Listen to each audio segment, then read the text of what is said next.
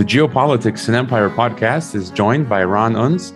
He is a theoretical physicist by training, has worked in the financial services software industry, and became involved in politics and public policy activities. He founded the Unz Review in, I believe, 2013, which garners a lot of traffic and is widely read. Welcome to Geopolitics and Empire, Mr. Unz. Hey, great to be here. Yeah, good to have you. And just a few quick announcements before we begin. Tomorrow, actually, I am released from YouTube prison as my first strike in a row will expire. I'm not sure if I will post this controversial interview with Ron in full on Pentagon too, but listeners know they can find it on all podcast platforms and now the 5 video platforms of Odyssey, Rumble, Rockfin, BitChute, and Brighteon. And the brand new website for Geopolitics and Empire has just gone live. You can find it at geopoliticsandempire.com. There's a new membership option there to help support the podcast and get access to my new brief weekly podcast commentary, monthly newsletter, private Telegram, and monthly group call with members. All of this both in English and Spanish. Now, back to Mr. Unz, who will be discussing his take on the origins of the pandemic, how deadly he deems the pandemic to be, the efficacy of the vaccines, the new Cold War with China, and so forth. Just real quick, my view is that there is no way any of this, to me, was natural or accidental or spontaneous. Given all the evidence we have seen the past few years, I can only interpret the pandemic as a planned event. For me, the question then becomes planned by who? What is the nature exactly of the pandemic and to what end? I initially viewed it as a biological warfare attack by the West against the East. I also entertained the idea that it could be a biological attack by the East against the West. But given the global coordination we've been seeing lately by all nations against their own peoples, I'm starting to view it as an attack by ruling elites around the globe on their own populations, as George Orwell wrote in 1984. I tend to believe that we are not in a pandemic by definition. I question whether there is a virus at all. And that it's possible many events were manufactured, but I'm still not sure. And I'm, of course, open to the idea that there was a gain of function, a virus. I view the vaccines as dangerous and possibly as a bioweapon, as some people have said, such as Francis Boyle. But more importantly for me, I'm afraid of that it created a pretext for the installation of a Chinese-style social credit digital passport kind of system. So those are my 2 cents. And I know on the Unz Review, you have given platform to a wide range of views on the matter, which is fantastic and how media should be. Mike Whitney has been a prolific commentator in your site, and but you disagree with him on many points. So we're ready for your take on COVID-19. I believe you believe it was a biowarfare attack by the West against China and Iran, among others, that the pandemic health threat is serious and that there is little evidence demonstrating the vaccines are harmful. I'm not really here to debate, but just for you to give us your data dump. So maybe we can start with the biowarfare aspect. Give us your take, Mr. Unz. Okay. Well, I mean, my views in some ways probably are much more conventional and closer to the mainstream than some of the issues that you've raised. When the epidemic obviously first began, it suddenly appeared in the city of Wuhan, China. And then at first, nobody knew what was behind it. And so, obviously, after a few months, the conventional wisdom, the establishment opinion settled on it being a natural virus. And that was basically supported by articles that came out in Nature Medicine and Science. And the entire media shifted over to that perspective.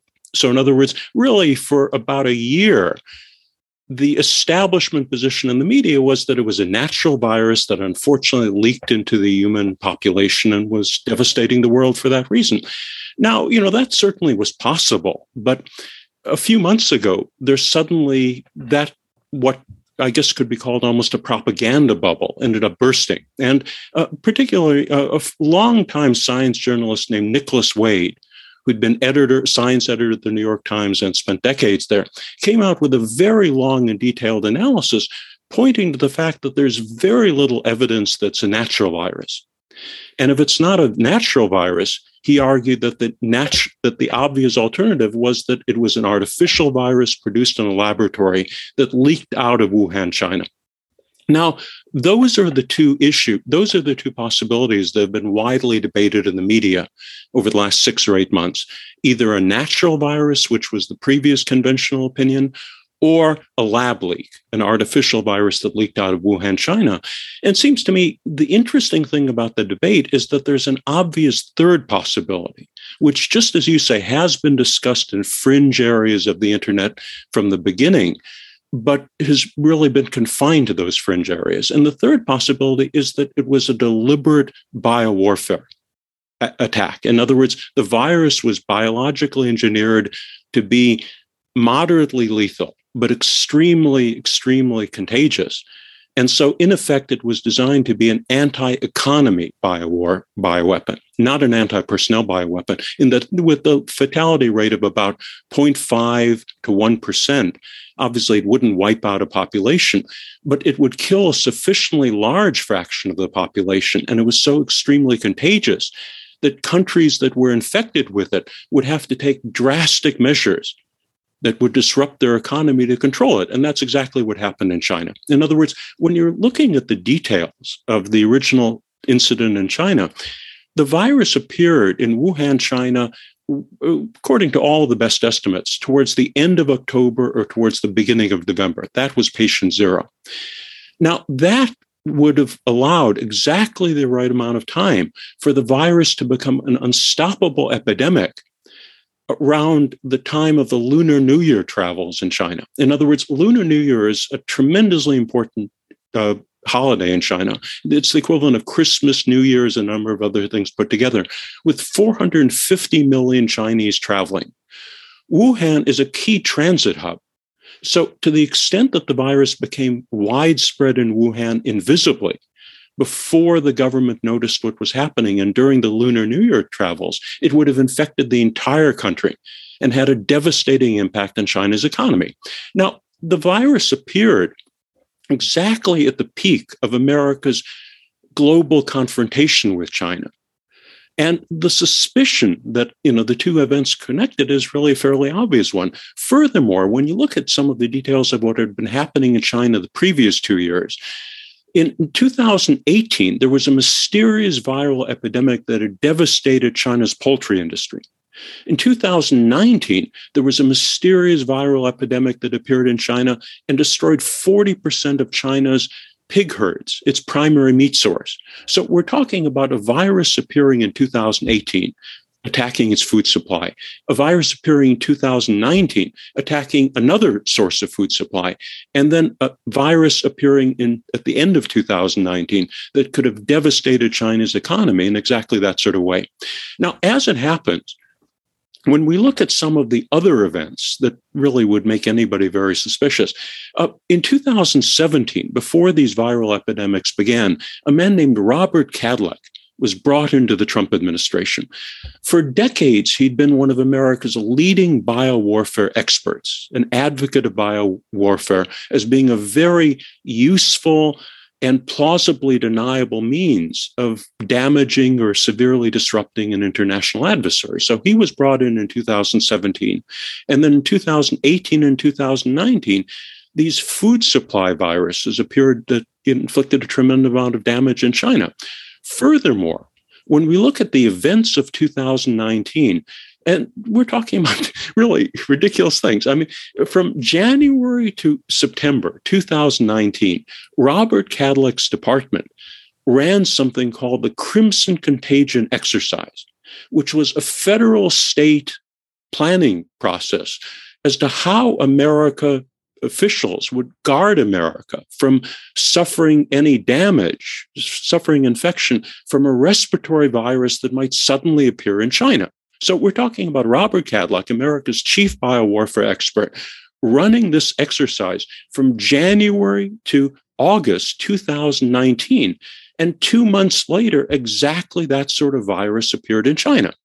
I mean, the coincidences are really absolutely ridiculous. And, we're talking about when something is called the Crimson Contagion Exercise, it sounds like a bizarre conspiracy theory that, was invented on a corner of the internet. The way I found out about it is there was a front page story in the New York Times describing it in all the details. So what we're talking about are basically a tremendous amount of circumstantial evidence pointing towards America elements of the American national security establishment inflicting a viral epidemic on China for very obvious reasons. In other words, China right now has one of the fastest growing world economies. And in fact, by most measures, it already surpassed America's economy in size several years ago. How in the world could China be controlled? How could America maintain its dominant position? I mean, China, for example, has a suite of carrier killer missiles, long-range missiles that could easily destroy a carrier fleet. We've been trying various means to sort of hinder the Chinese economy, damage Chinese companies like Huawei. But when we're talking about an economy that large, growing that rapidly, and these days closely allied with the massive natural resources of Russia, I think the only plausible means of dealing China a severe blow would be something like a biowarfare attack. So, that in a sense was the starting point. And when I first in late January and early February began hearing of this mysterious virus appearing in the city of Wuhan, I started wondering and, having a few suspicions here and there. But more and more evidence gradually accumulated. And I think at this stage, it becomes by far the most plausible scenario, despite the fact that it's been entirely avoided by not only the mainstream media, but virtually all of the alternative media as well. The number of alternative media websites that even raise the possibility of the COVID virus being an American biowarfare attack are virtually nil. I mean, I'm not saying none, but I mean virtually none. And it just seems very strange when all the evidence obviously points in such an obvious direction. I might as well raise a few more points. And again, this is information that came straight from the mainstream media, from the New York Times that I read very carefully every morning. Soon after the outbreak of the original Wuhan virus in Wuhan, the virus suddenly jumped 3,000 miles to the city of Qom in Iran, the holy city of Qom, which was the center of their religious and political elites. Now, if you're talking about a virus spreading from Wuhan, China, the most logical places you'd expect it to go next would be the other East Asian nations bordering China, and that's exactly where a few outbreaks did occur. But the virus then suddenly jumped all the way to Iran. And in fact, the headline in the New York Times described Iran as being the second epicenter, the second global epicenter of the virus. Not only that, but it specifically targeted Iran's political elites. 10% of the Iranian parliament ended up being infected. Some of the top Iranian officials ended up being infected, and a number of them died.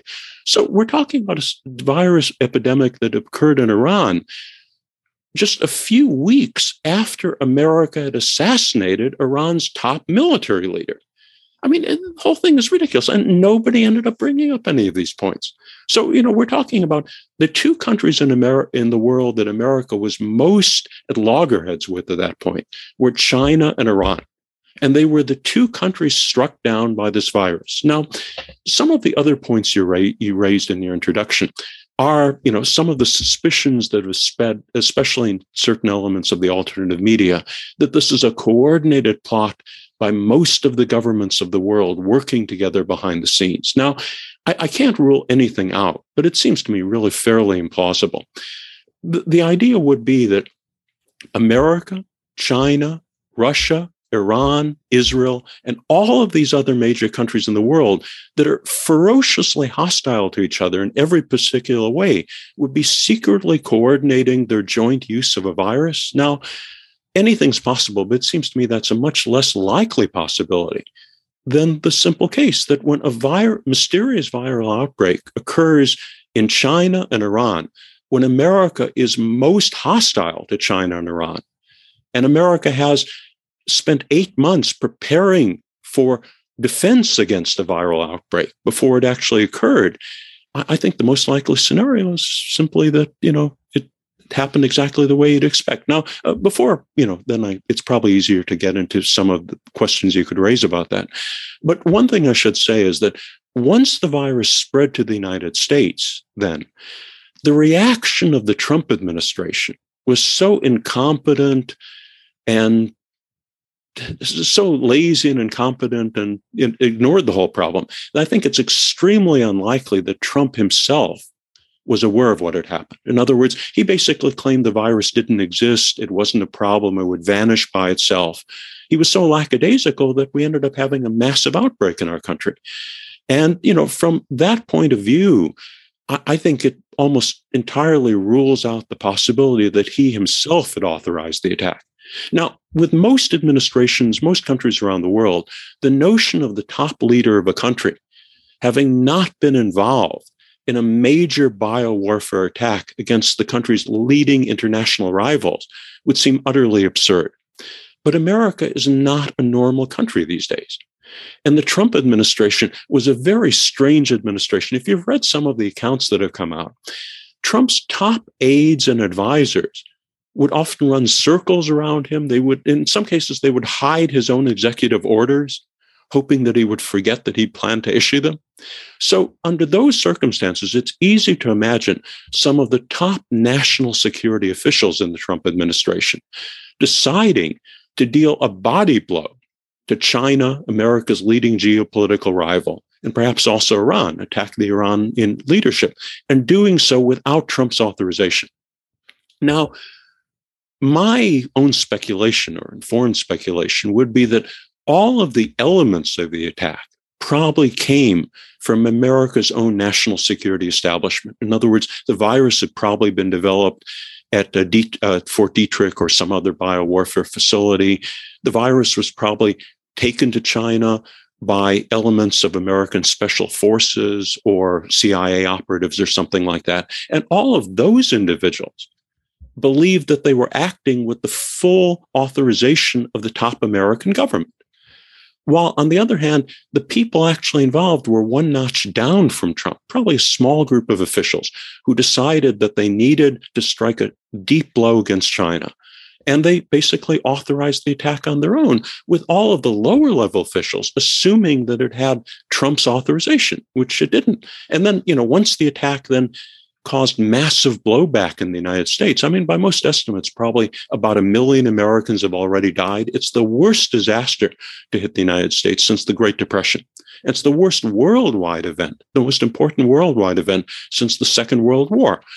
So you can easily imagine those officials who were involved in it at the time, assuming that they did not intend for it to have blowback inside the United States, would now be very, very concerned that their role might be found. And so you'd never get them to talk about it. I mean, 1 million Americans have died from it.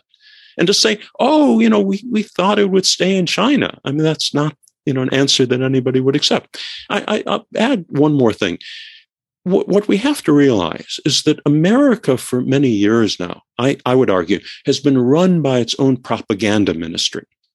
Now, when a country has a very effective propaganda ministry, it has many powerful elements. It's able to influence the world in ways that countries like China or Russia, whose media is much less dominant, are not able to do.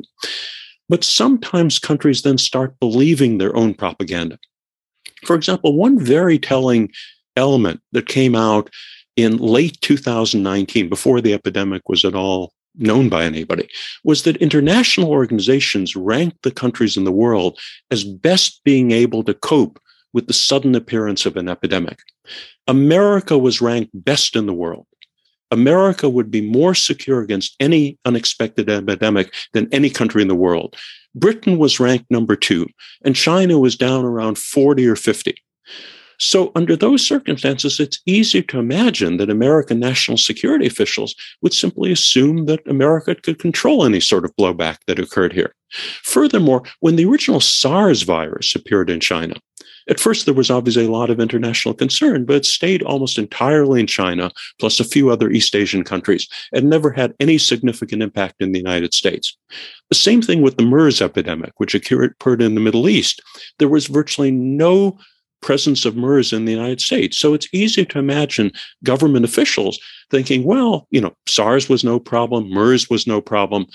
If we then launch a biowarfare attack in Wuhan, China, there's a pretty good chance it'll devastate the Chinese economy, put them out of business, maybe even cause the overthrow of the Chinese regime, total disruption in their society. While on the other hand, especially if we've spent 8 months preparing in the Crimson Contagion exercises, for coping with any sort of blowback in the United States. We'll be very prepared, and there won't be any problem here. I mean, maybe a few Americans will die, but it won't be anything like the devastation that we're inflicting on China and to some extent Iran. So, I mean, that's basically the scenario I'm looking at. It's a very simple, straightforward idea. We don't have to deal with the idea of all these different hostile countries in the world together cooperating. We don't have to assume that the attack was especially well thought out. It didn't go through 18 different planning stages in the Pentagon. My guess is it was probably a small group of a handful of conspirators, including probably one or two people near the top of the Trump administration.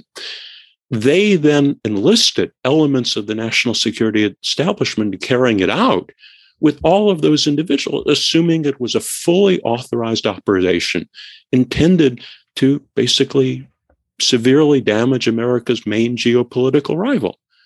And, under those circumstances, nobody expected it would have the impact in the United States it did. And then once it had that impact, America's been very, very ineffective at coping with the results because of our own incompetence, I think, rather than any deliberate scheme on the part of America's top leaders. And so, in a sense, the only part of the scenario, in my case, that differs from the orthodox mainstream narrative promoted by the media is that they've never considered the third option. They've considered there was a natural virus, that might be an artificial lab leak, but they've never considered that it was the obvious case of a country inflicting a biowarfare attack against another country.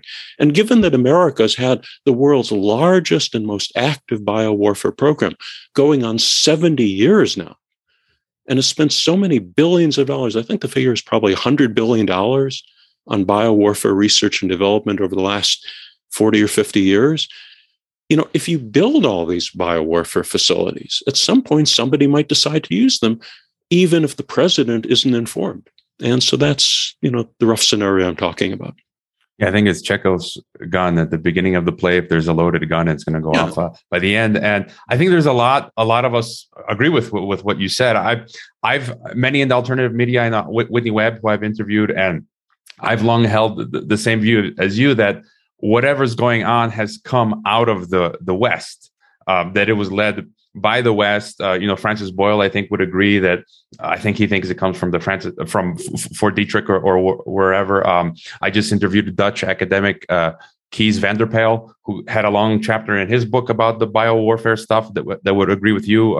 Robert Kennedy Jr., as you mentioned, also has a big chapter on that, and a few others that I'm forgetting. So I would largely agree that whatever's going on is instigated from the West. I guess then and I would also mention, you mentioned Crimson Contagion. There's a lot of other simulations. We had 2017 SPARS simulation. And then I think also in 2019, we had the Event 201 in October. You had Urban Outbreak. I think it was also September, October 2019. But it was interesting, in September of 2019, the Chinese held in Wuhan I guess it was maybe a minor simulation simulating a coronavirus outbreak. So who knows? Maybe the Chinese caught wind of what was going on, and they were doing a simulation to prepare like a contingency.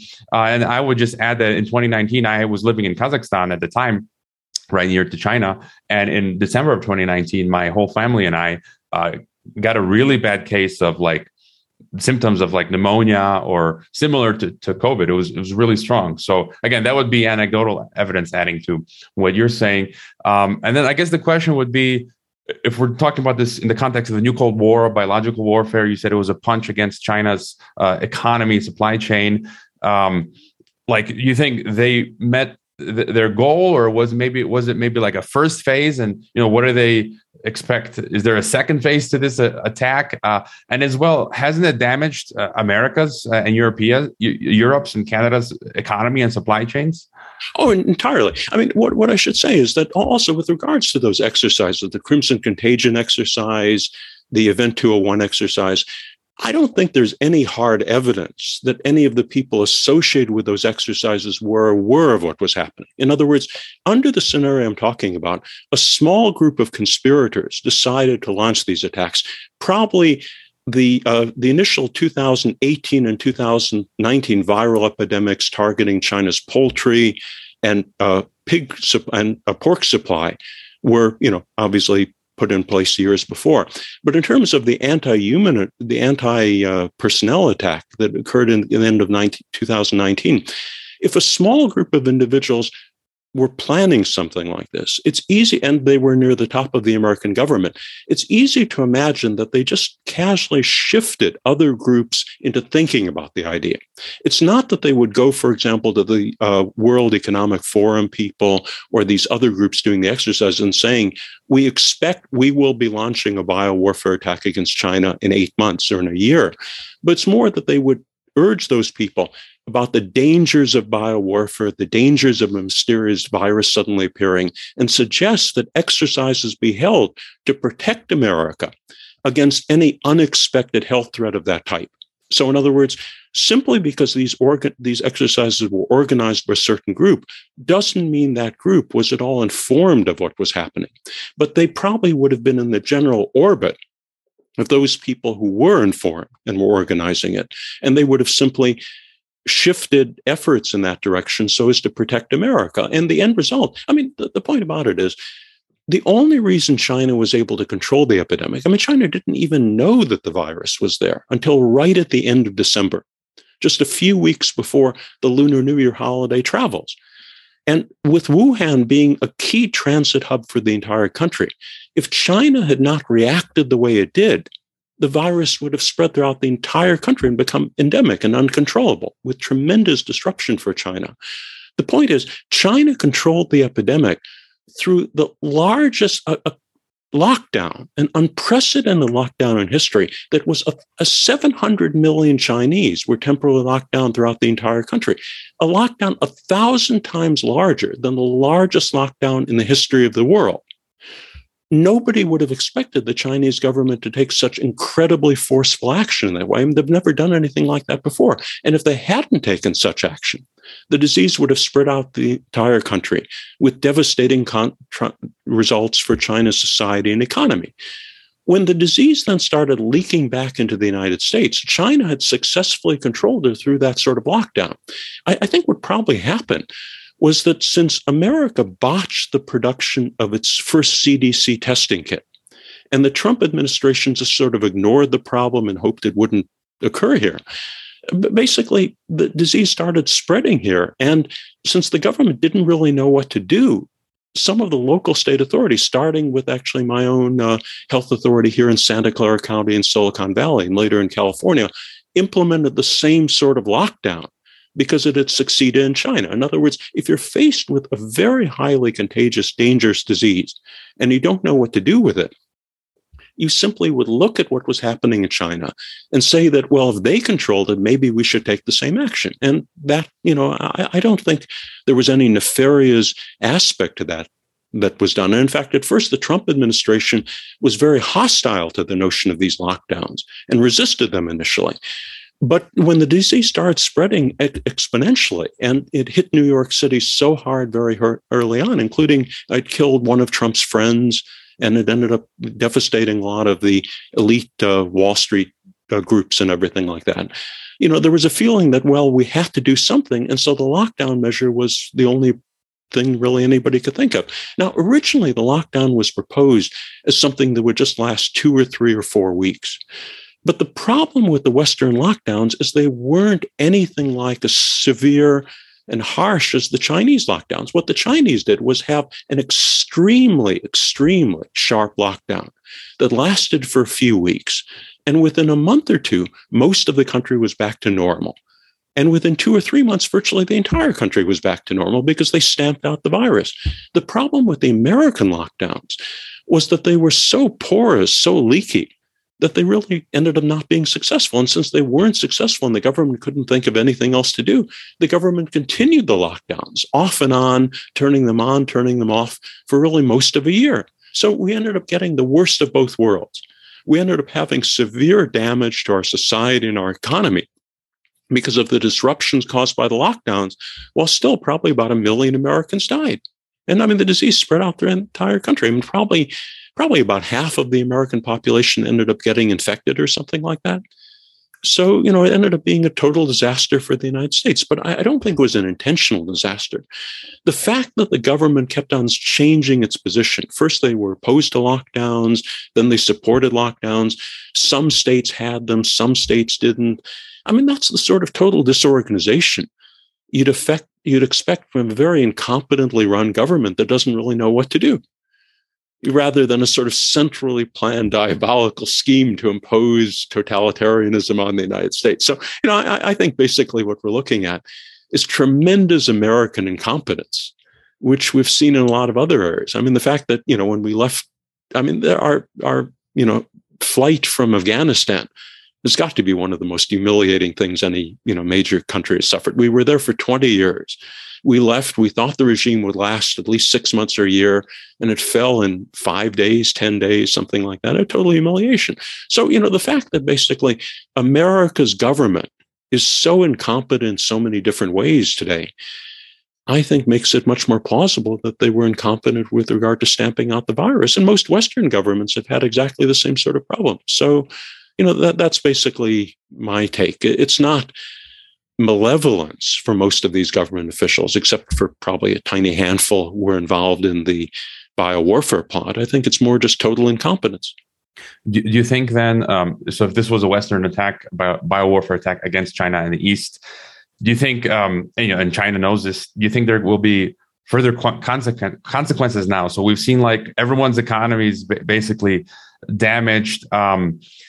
So do you think this will increase the chances of an escalation of a conventional or even unconventional conflict with China? Nuclear war. There's this talk about Taiwan, and we're seeing what's happening with China's ally Russia in Ukraine now. Do you think this biowar has increased that it will increase the possibility of greater conflict in the near future? Well, I mean, certainly we're right now in a very dangerous situation with both China and Russia, with the Ukraine and with Taiwan. But I don't think those are directly connected with what I strongly suspect was a biowarfare attack. First of all, there's no proof it was an American biowarfare attack. I doubt whether the Chinese have any hard proof. In other words, it seems very plausible. Anybody can look at these pattern of events and a few more things I can also discuss. But, it's very different to have very strong suspicions of what happened and have actual proof of it. And since America and the West totally dominates the world media, if the Chinese level those sorts of accusations, unless they had hard proof, I think everybody would basically just consider it was Chinese insanity. And, that's how the American media would portray it. In fact, one of the interesting things that I discovered, as I said, the fact that the virus jumped so rapidly in just a few weeks from Wuhan, China, to the holy city of Qom in Iran, and hit the political elites in Iran, the only political elites in the world that have suffered such severe damage right after we assassinated Iran's top military official. When that happened, I really thought to myself, months or a year later, why didn't the Iranians suspect anything? It seems so obvious what had happened. And then I discovered not only that the Iranians believed it was a biowarfare attack, but they publicly accused the United States of launching a biowarfare attack. Their media outlets said they believed the COVID outbreak in Iran was an American biowarfare attack directed against their government for obvious reasons. In fact, the former president of Iran filed a formal complaint with the United Nations accusing America of having launched a biowarfare attack. But nobody in the West ever heard about it because the West controls the international media. So that, even though it was covered in the Iranian media and the Iranian top officials accused America, nobody in America found out about it. It was never in the New York Times. It was never in the mainstream media. In fact, very few people, even in the alternative media, are aware that Iran specifically accused America of launching a biowarfare attack. And in some respects, I think Iranian media is stronger globally than Chinese media. The Chinese media is much more insulated and, it's obviously very dominant in China, but it's really not very strong around the rest of the world. So I think if China made these sorts of accusations, they would be ridiculed as being totally ridiculous, just the way the Iranian accusations have been ridiculed and denounced as ridiculous. So, the other way of looking at it also is that according to all the estimates we have, the Chinese suffered a few thousand dead, I think about 3,000 or 4,000 dead from the virus. Almost no damage to their economy. Life in China went back to almost entirely normal within 2 or 3 months after the outbreak. And for 2 years now, life in China has been basically what it was before the outbreak, though every now and then there are small new outbreaks that they have to crack down on in particular cities. Meanwhile, America suffered 1 million dead, and our society has been devastated. Now, if the Chinese wanted to punish America for having launched this attack against them, what more could they do? I mean, America suffered 1 million dead. I mean, we basically had tremendous disruption in our societies. Most Americans spent a year or 2 years, much of it under lockdown. I mean, I can't think of anything more that anybody could do to us. So it's the old story of, if you launch an arson attack against, for example, your neighbor's house, but he puts down the fire and it spreads to your house and burns down your own house.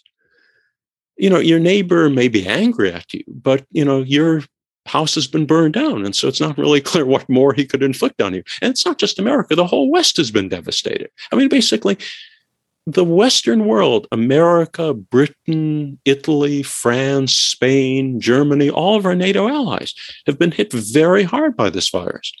And it might come back again. I mean, it's perfectly possible there might be another strain that would appear that would inflict a fifth wave on American society, while the Chinese have suffered almost nothing at all. So, it's clear right now, there is certainly the danger of war with China or war with Russia over Ukraine or over Taiwan. But those are the flashpoints rather than this possibility of America having launched a biowarfare attack against China. And in any event, it wasn't something done by the American government. I mean, a sign of how, under the scenario I'm talking about, a sign of how disorganized and incompetent the American government has become, the American regime has become, is that if this attack occurred, it occurred without the approval of the top American political leadership, which is, something like that is almost unthinkable in modern American history. I can't think of modern world history. I can't think of any situation where this sort of attack would have been launched by one country against a major rival without the top leadership of that country even being aware of what had happened. And Trump's behavior, makes me extraordinarily skeptical that he was aware of what was happening. We've seen clips where they were at press conferences, and I think people will remember Trump turns to Mike Pompeo, saying they were talking about something about a live exercise, and Trump's like, you didn't tell me about this. And so that kind of confirms what you're saying. One thing that comes to mind was, I don't know if you've seen it, but Whitney Webb and others have talked about the 2010 Rockefeller Lockstep report, which predicts in 2010, and many, Robert Kennedy and others have documented that they've been running these pandemic simulations for 2 decades now. So there was this Rockefeller report in 2010 saying that a virus would come out of China and that China would react, as you laid out that they have, very quickly, very harshly, locking down and stopping the virus.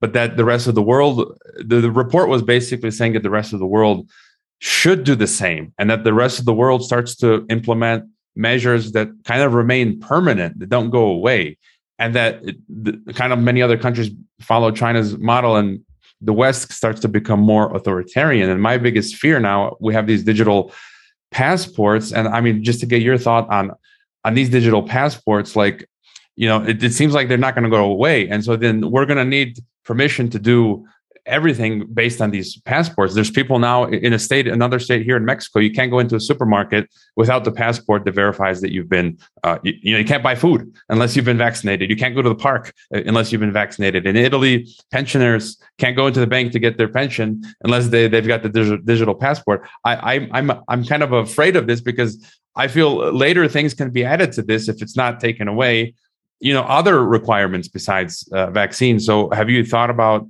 this part, the vaccine passports? Well, I don't really.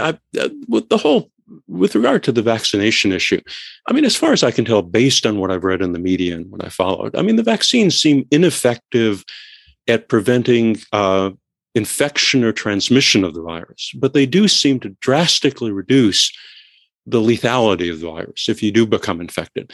So, overall, I think probably it's perfectly logical that the government would support these vaccination efforts the way they have. And I don't have any strong feelings about that. In other words, I think probably these vaccination mandates are a bad idea and also an illogical one, since the vaccines aren't really all that effective in preventing people from becoming infected or transmitting the virus, but only, in a sense, help the individual person from surviving a bout of the virus. It seems to me forcing people to become vaccinated doesn't make much sense, since it's not really communal good. It's more of a personal issue. And if people don't want to become vaccinated and end up getting much, much more sick or even die as a consequence, that in a sense is more of their own decision to make. And, I certainly agree that the way the government has handled this has been very, disorganized and counterproductive. And, it's perfectly possible that these vaccines are much more dangerous than past vaccines, especially because they've undergone so little testing compared to traditional vaccination policies. But on the other hand, and, it's also very possible that certain elements of American society or the American government or the American economy might take advantage of this crisis for their own ends. So, for example, some of these restrictions being imposed, or, for example, the fact that the crisis was used to open the spigots of the Federal Reserve and boost the stock market incredibly. I mean, in a ridiculous way. I mean, trillions of dollars flowing into the stock market. I mean, that certainly, was a bad policy on the part of the American government. And I think it reflects the power of some of these groups that were able to take advantage of the crisis to implement these policies. But that's a long way from saying that they were actually behind the crisis in the first place. And, to give you an example, when the financial meltdown took place in 2008, the Wall Street mortgage bubble, a lot of these same groups were able to get massive bailouts of the financial services industry. They didn't create the financial crisis, but they were able to use their political power to bail out all their banks and other organizations and, basically take advantage of it. They get trillions in federal funding. So, just because somebody takes advantage of a crisis doesn't necessarily mean they had anything to do with fostering it. And the fact that America, for example, had these training exercises for a number of years, I mean, in some ways, once the SARS epidemic broke out in China in 2002 through 2003 with a very high lethality rate, I think it was probably 15% lethal or 20% lethal. It only basically, fortunately, didn't spread very rapidly. And it was only contagious after somebody showed symptoms. So that's the reason they were able to stamp it out. But once you have a deadly virus like that appearing in China, it seems not entirely implausible that World Health Organizations or the international bodies you mentioned would consider the possibility of future viruses appearing, especially after MERS appeared then, I think around 2007, 2008. So it's not totally surprising that some of these organizations would have organized plans or exercises in 2010 or 2012 or 2014 to cope with the same sort of thing. The example I was citing, though, was a very specific exercise that was held in the United States by our chief biowarfare expert from January to August 2019, when the virus then, to deal with the outbreak of a respiratory virus that would appear in China.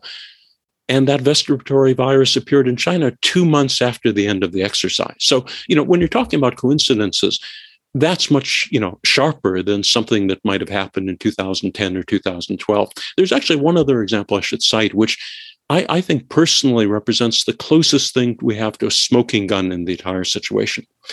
And that's once America showed itself entirely unable to cope with this massive disaster in the country. In other words, when tens of thousands of Americans were becoming infected and dying, when the Trump administration couldn't figure out what to do, and when the media, which was obviously very hostile to Trump, was ferociously attacking him on all those grounds, then ABC News came out with a very interesting story. 4 American intelligence officials went to ABC News and explained to them that the disaster that we were suffering was not their fault, not the fault of the American intelligence community, but the fault of the top political leaders like Donald Trump. What they said was they themselves had produced a secret intelligence report, which they distributed to Trump and all of our top officials, describing a dangerous, possibly catastrophic disease epidemic breaking out in Wuhan, China.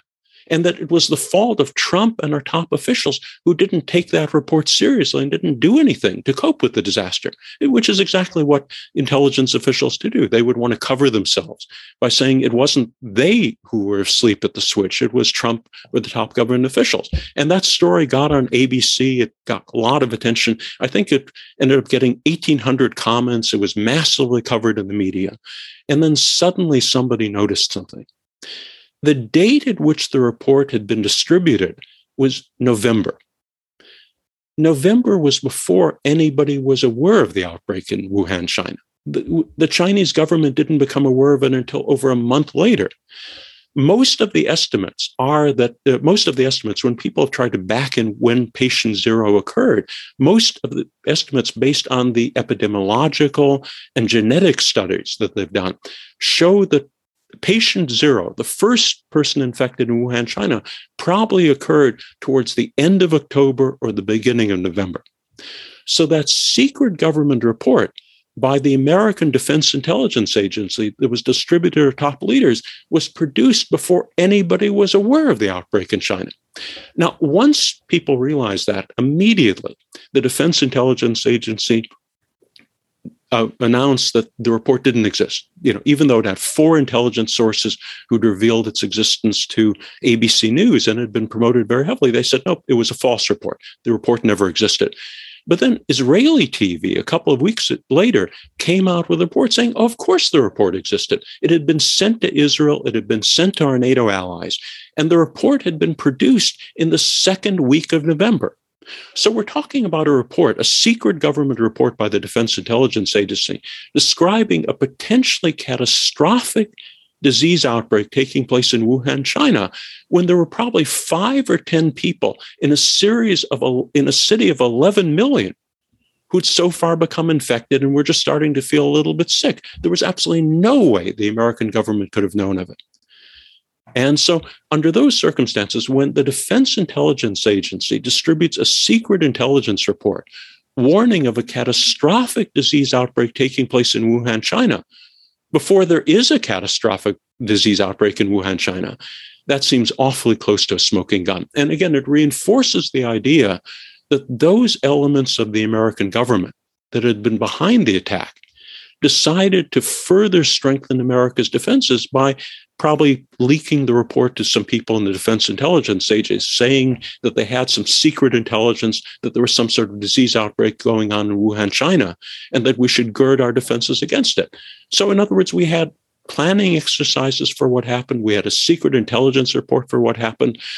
We were preparing, elements of our government were preparing themselves as much as possible to cope with the threat of a disease outbreak. But when it actually happened, the rest of our government was just so incompetent and lackadaisical that those efforts really had no impact at all. Oh, and one other thing I should mention, another remarkable coincidence. And this came out very early, towards the end of January. Wuhan, China is a city that most Americans have probably never heard of, and I'd certainly never heard of it until the outbreak took place. It's a large city, would be the equivalent of like a Midwestern city like Chicago that doesn't have the visibility of a New York or San Francisco, but is certainly a major transit hub.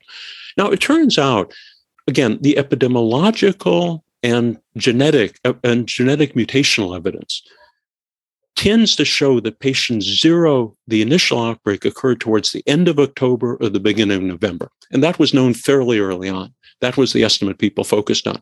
And then it turns out, I found out from a Chinese blogger that right towards the end of October, Wuhan had been host to the International Military Games, in which 300 American military officers participated, along with thousands of servicemen from around the world.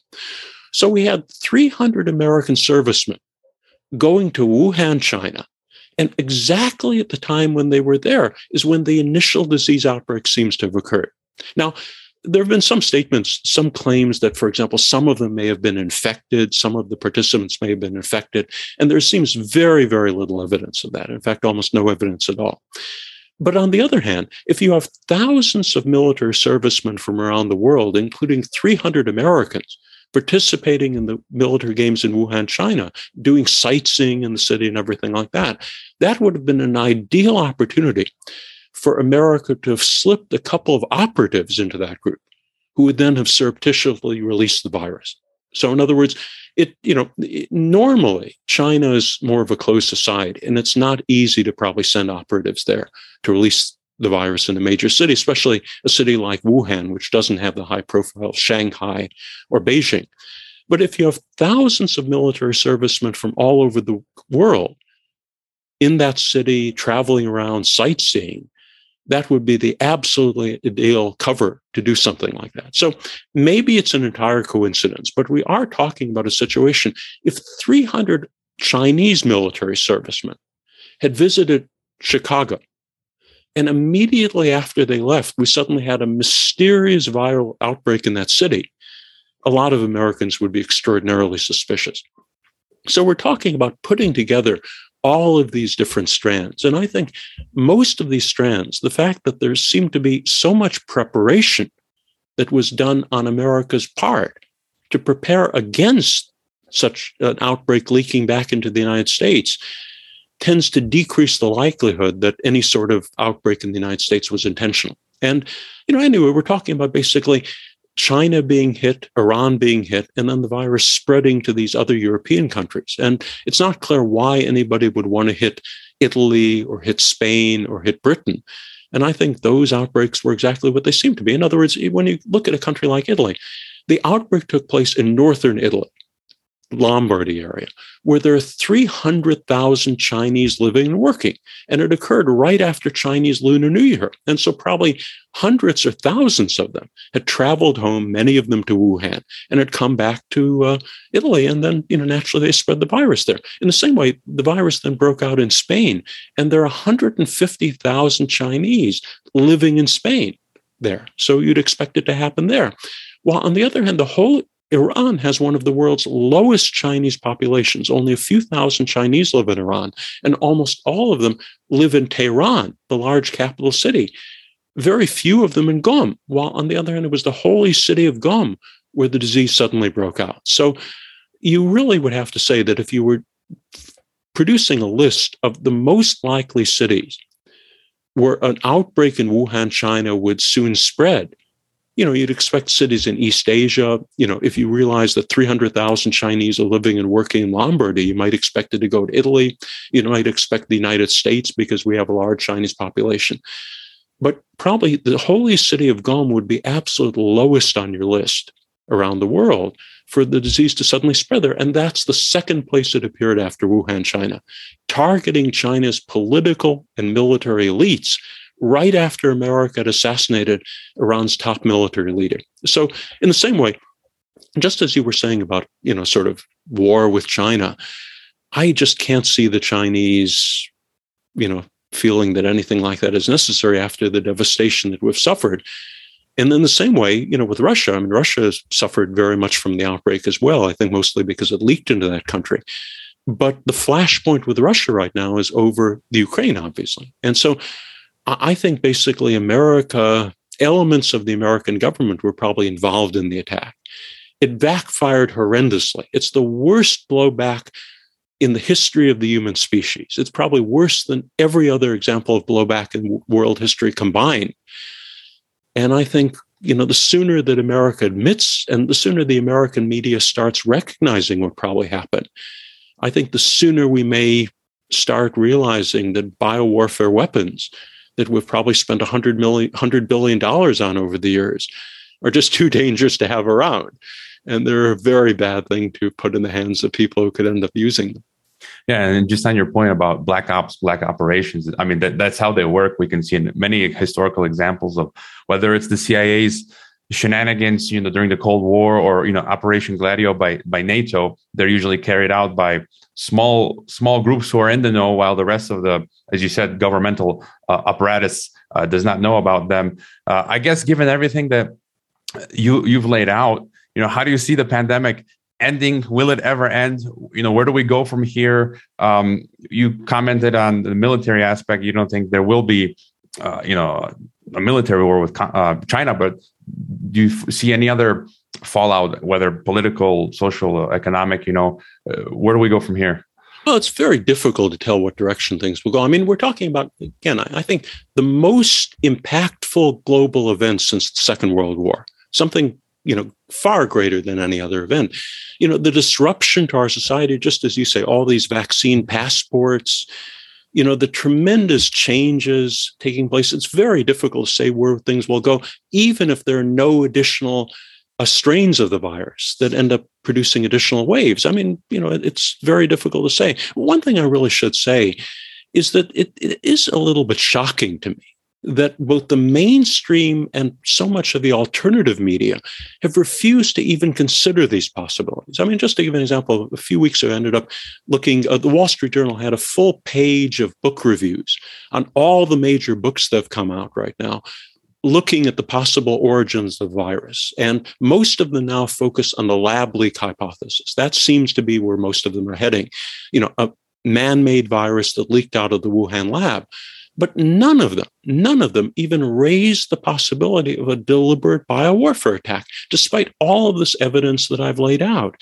And that's even true of the alternative media. I mean, an awful lot of alternative media people seem very reluctant to simply raise these possibilities, partly because it might be, too worrisome that, if America basically, 20 million people probably have died around the world, probably 4 million people in India, 1 million people in the United States. I mean, we're talking about a massive disaster that very likely was due to rogue elements of the American government of Donald Trump. And the irony is that you have all of Trump's enemies in the media who've attacked him on every possible ground. The fact that he sent out a nasty tweet against somebody at 2 a.m. But they've been very determined to avert their eyes from the very real likelihood that some of the people he hired and put into place at the top of administration were involved in this disastrous biowarfare attack that has killed 1 million Americans. So, it seems to me the first stage is for people at least to start discussing this issue. And, I've done what I can for 20 or 22 months now. I've written a series of articles. And one other thing I should mention, which is quite intriguing, is when my first article in the series came out, which was in April of 2020, it ended up getting massive coverage, massive media attention, more page views than anything I'd written for many, many years. And within days, our entire website was suddenly deranked by Google, and we were banned by Facebook. So obviously, when you're entirely deranked from Google and banned by Facebook, getting subsequent information out is proven much more difficult.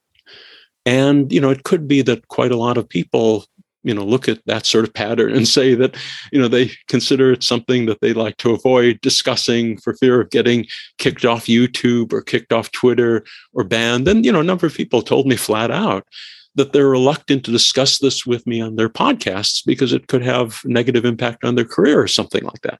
And, again, those are perfectly valid personal reasons to have. But I mean, we are talking about something that's killed 1 million Americans, that's devastated the world.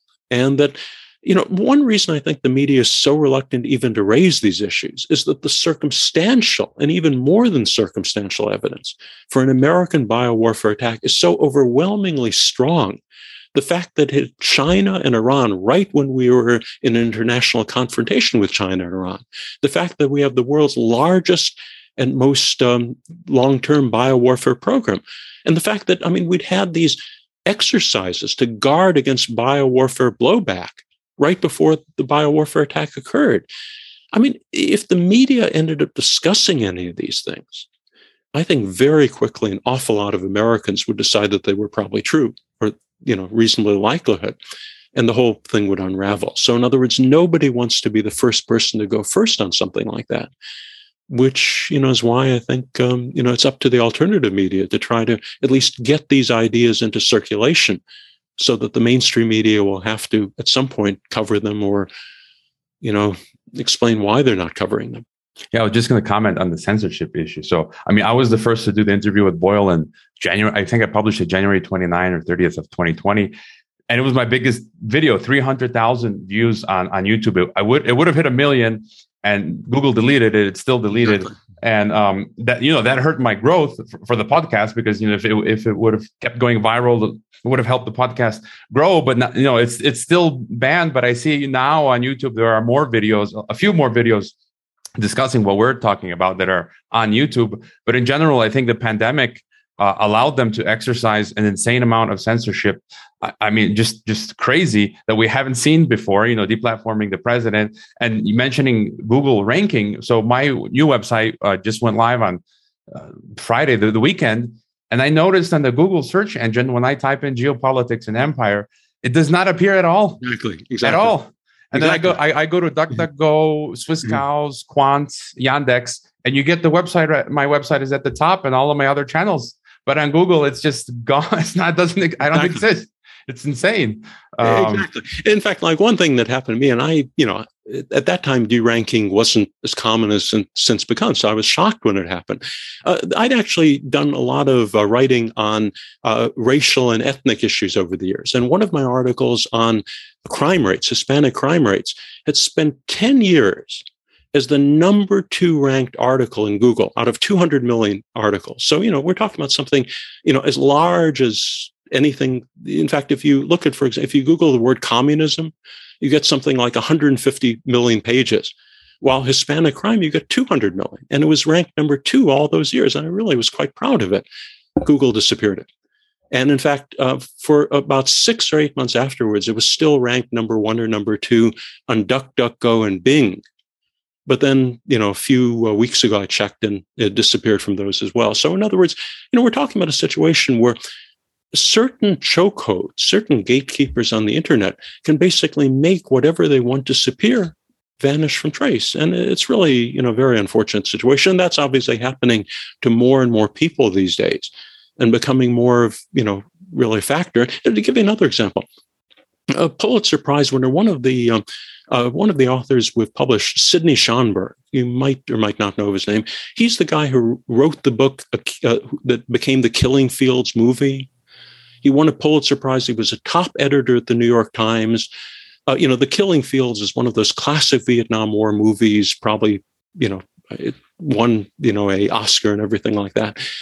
His article that we ran, it had to do with some of the background of John McCain. And it had been ranked always near the top of all the search engines for all those years. And then suddenly it was disappeared. And if you go on it, neither our website nor any other website has that article there.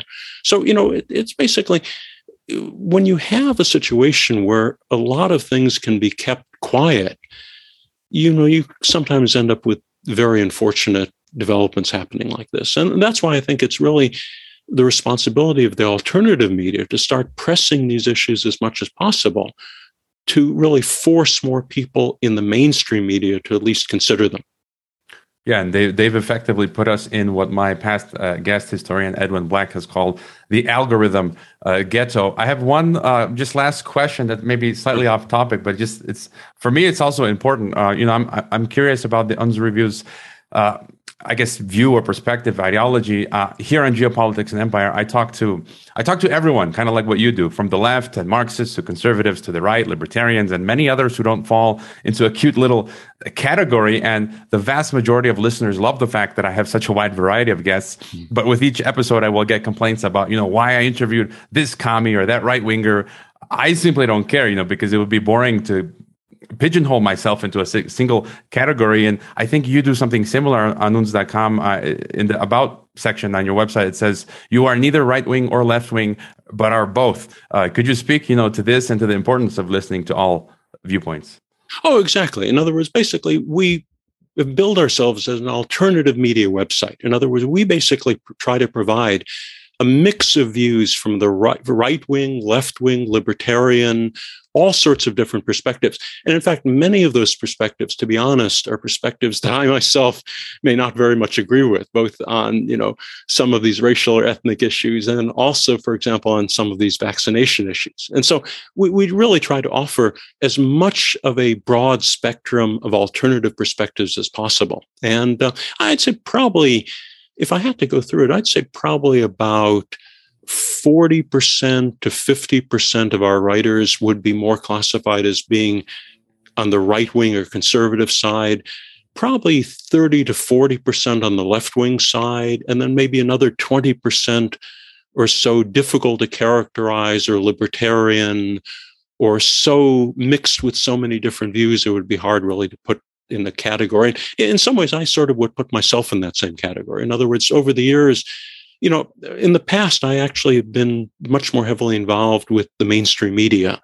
I published quite a lot in the New York Times or the Wall Street Journal, or, various right-wing magazines, or The Nation on the left wing, and that sort of thing. So, I've really always tried to look at issues on a case-by-case basis and draw my own conclusions based on where the evidence goes, with my scientific background being sort of what drives me. And so, most recently, in the last 3 or 4 years, I've really started something that I call the American Pravda series, which has been really a very long series. It probably runs by now around 300,000 or 400,000 words. It's counting all the articles in it, dozens and dozens of articles. It's been viewed many millions of times.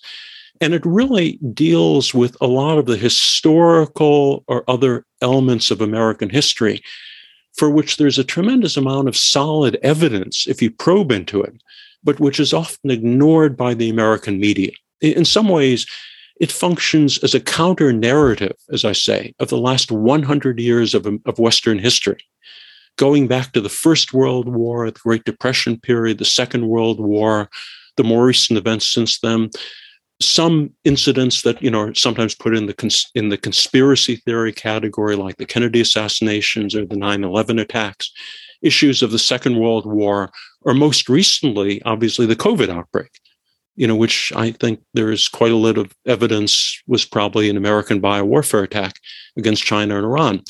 So, in effect, it deals with things that are covered by the media, I view, in a very skewed way, and tries to go to the original sources and come up with a different perspective. So, in some ways, it's certainly by far the longest and most comprehensive thing I've ever published. And even though the individual articles cover all these different areas, the common theme is that the mainstream history and the mainstream media can often not be trusted on controversial issues. All right. Yeah, I think I've read some of those. I read uns from time to time. And so, yeah, is there any final thought for us?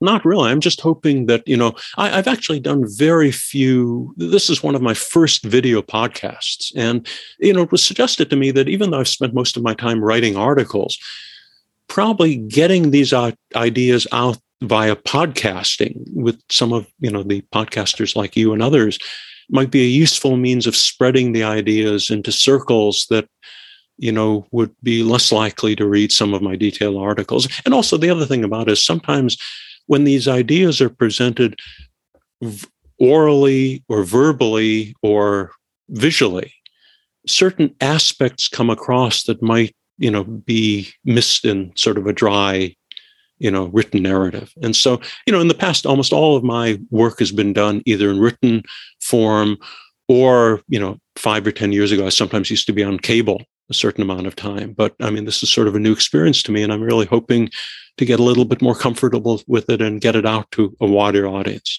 Yeah, I'm having a knack for.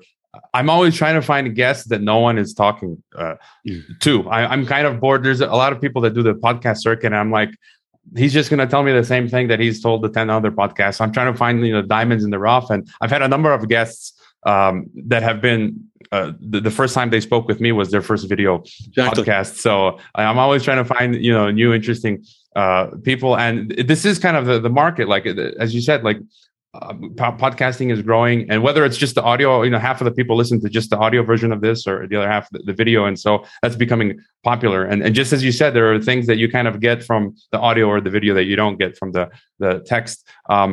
Is apart from uns.com, are there any other websites or books or projects we should know about, or just go to the website?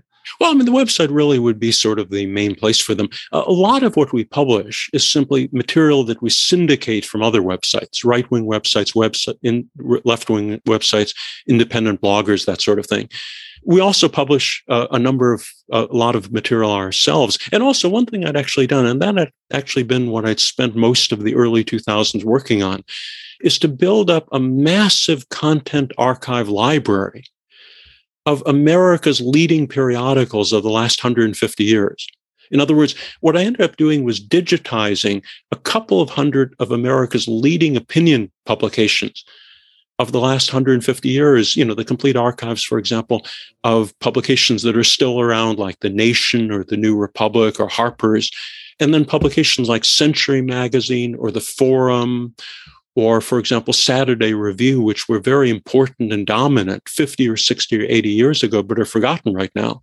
And one of the reasons I ended up actually starting on the American Pravda series is as I started going through those archives, I really discovered that much of my understanding of American history from 50 or 60 years ago, what I'd studied in my college courses or in reading books, was very misleading.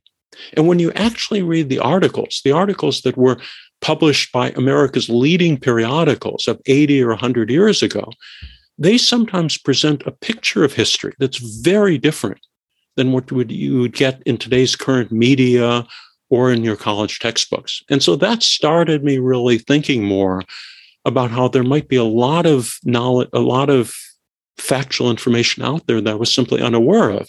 And that led me to start investigating a lot of these other historical issues, which I ended up putting into my series. So in other words, right now, the website has probably about 1 million or 2 million articles from all of these old publications available at your fingertips. And they used to be much more easily available on Google. But now since we've been deranked from Google, they're harder to find. Though in many cases, this website is the only source of them anywhere on the internet. So people still find them because, even if you're deranked and at the bottom of all of the Google searches, if there's nothing else anywhere else on the internet, you can still find it that way. So, and also I've ended up digitizing quite a number of more recently published books of various controversial nature on a number of different subjects. So, the website is really very large. I mean, we probably get, I think it's probably about 20 or 30 million words of comments a month, something like that. So we get thousands of comments a day. And, many of the comments are very substantive. And I've actually built the website myself. I'm a software developer by recent background.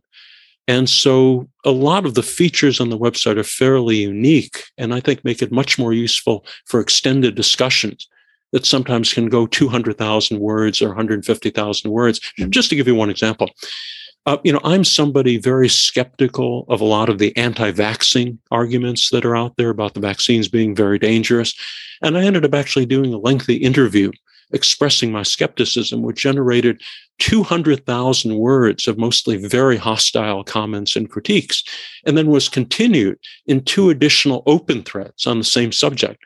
So after about a month of that, we were told that we probably had 2 million words written by anti-vaxxers on our website, which probably made it the single largest repository of anti-vaxxing argument anywhere on the internet, even though I disagreed with, the ideas involved. So the whole thing about it is we try to be very open to all these different perspectives. And, people look on the website, they can see the different perspectives that we host, including my own. Yeah, it's very active. And, as you said, you've been nuked off of Facebook and deranked on Google. Hopefully they don't nuke the website. There's been talk now of that's the final frontier, trying to take down websites, and with the whole Joe Rogan, Spotify thing now. And they've been in the last few years putting out, the establishment putting out articles.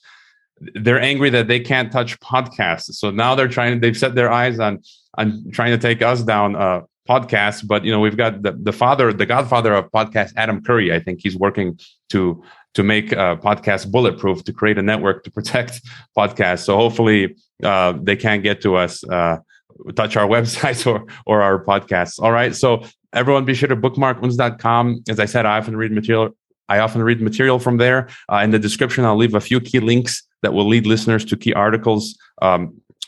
about what we've been talking about. It will give you important background information.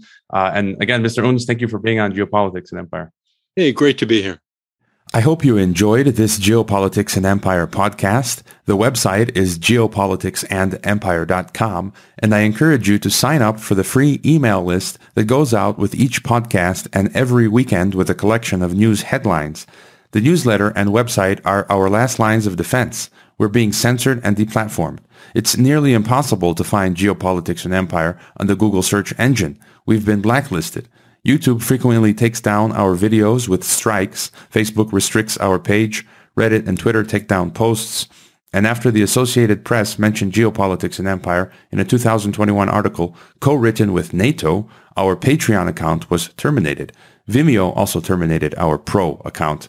The best free way to help Geopolitics and Empire is to leave a review on Apple Podcasts or elsewhere and subscribe to all of our media channels. You can find the video broadcast now on 5 platforms: Odyssey, Rockfin, Rumble, BitChute, and Brighteon. You can find the audio broadcast on the podcast ecosystem: SoundCloud, Apple, Spotify, and so on. My current favorite social media channels are Twitter and Telegram, but you can also find us on Gab, MeWe, Minds, Float, VK, Instagram, Facebook, and LinkedIn. Finally, Geopolitics and Empire is in dire need of funding to continue. You can leave a donation, purchase a consultation with the host, or become a member to receive additional benefits. We also produce a weekly broadcast called Dissident Thinker for members and Rockfin subscribers only. We will continue to fight the good fight come hell or high water. Thank you for listening.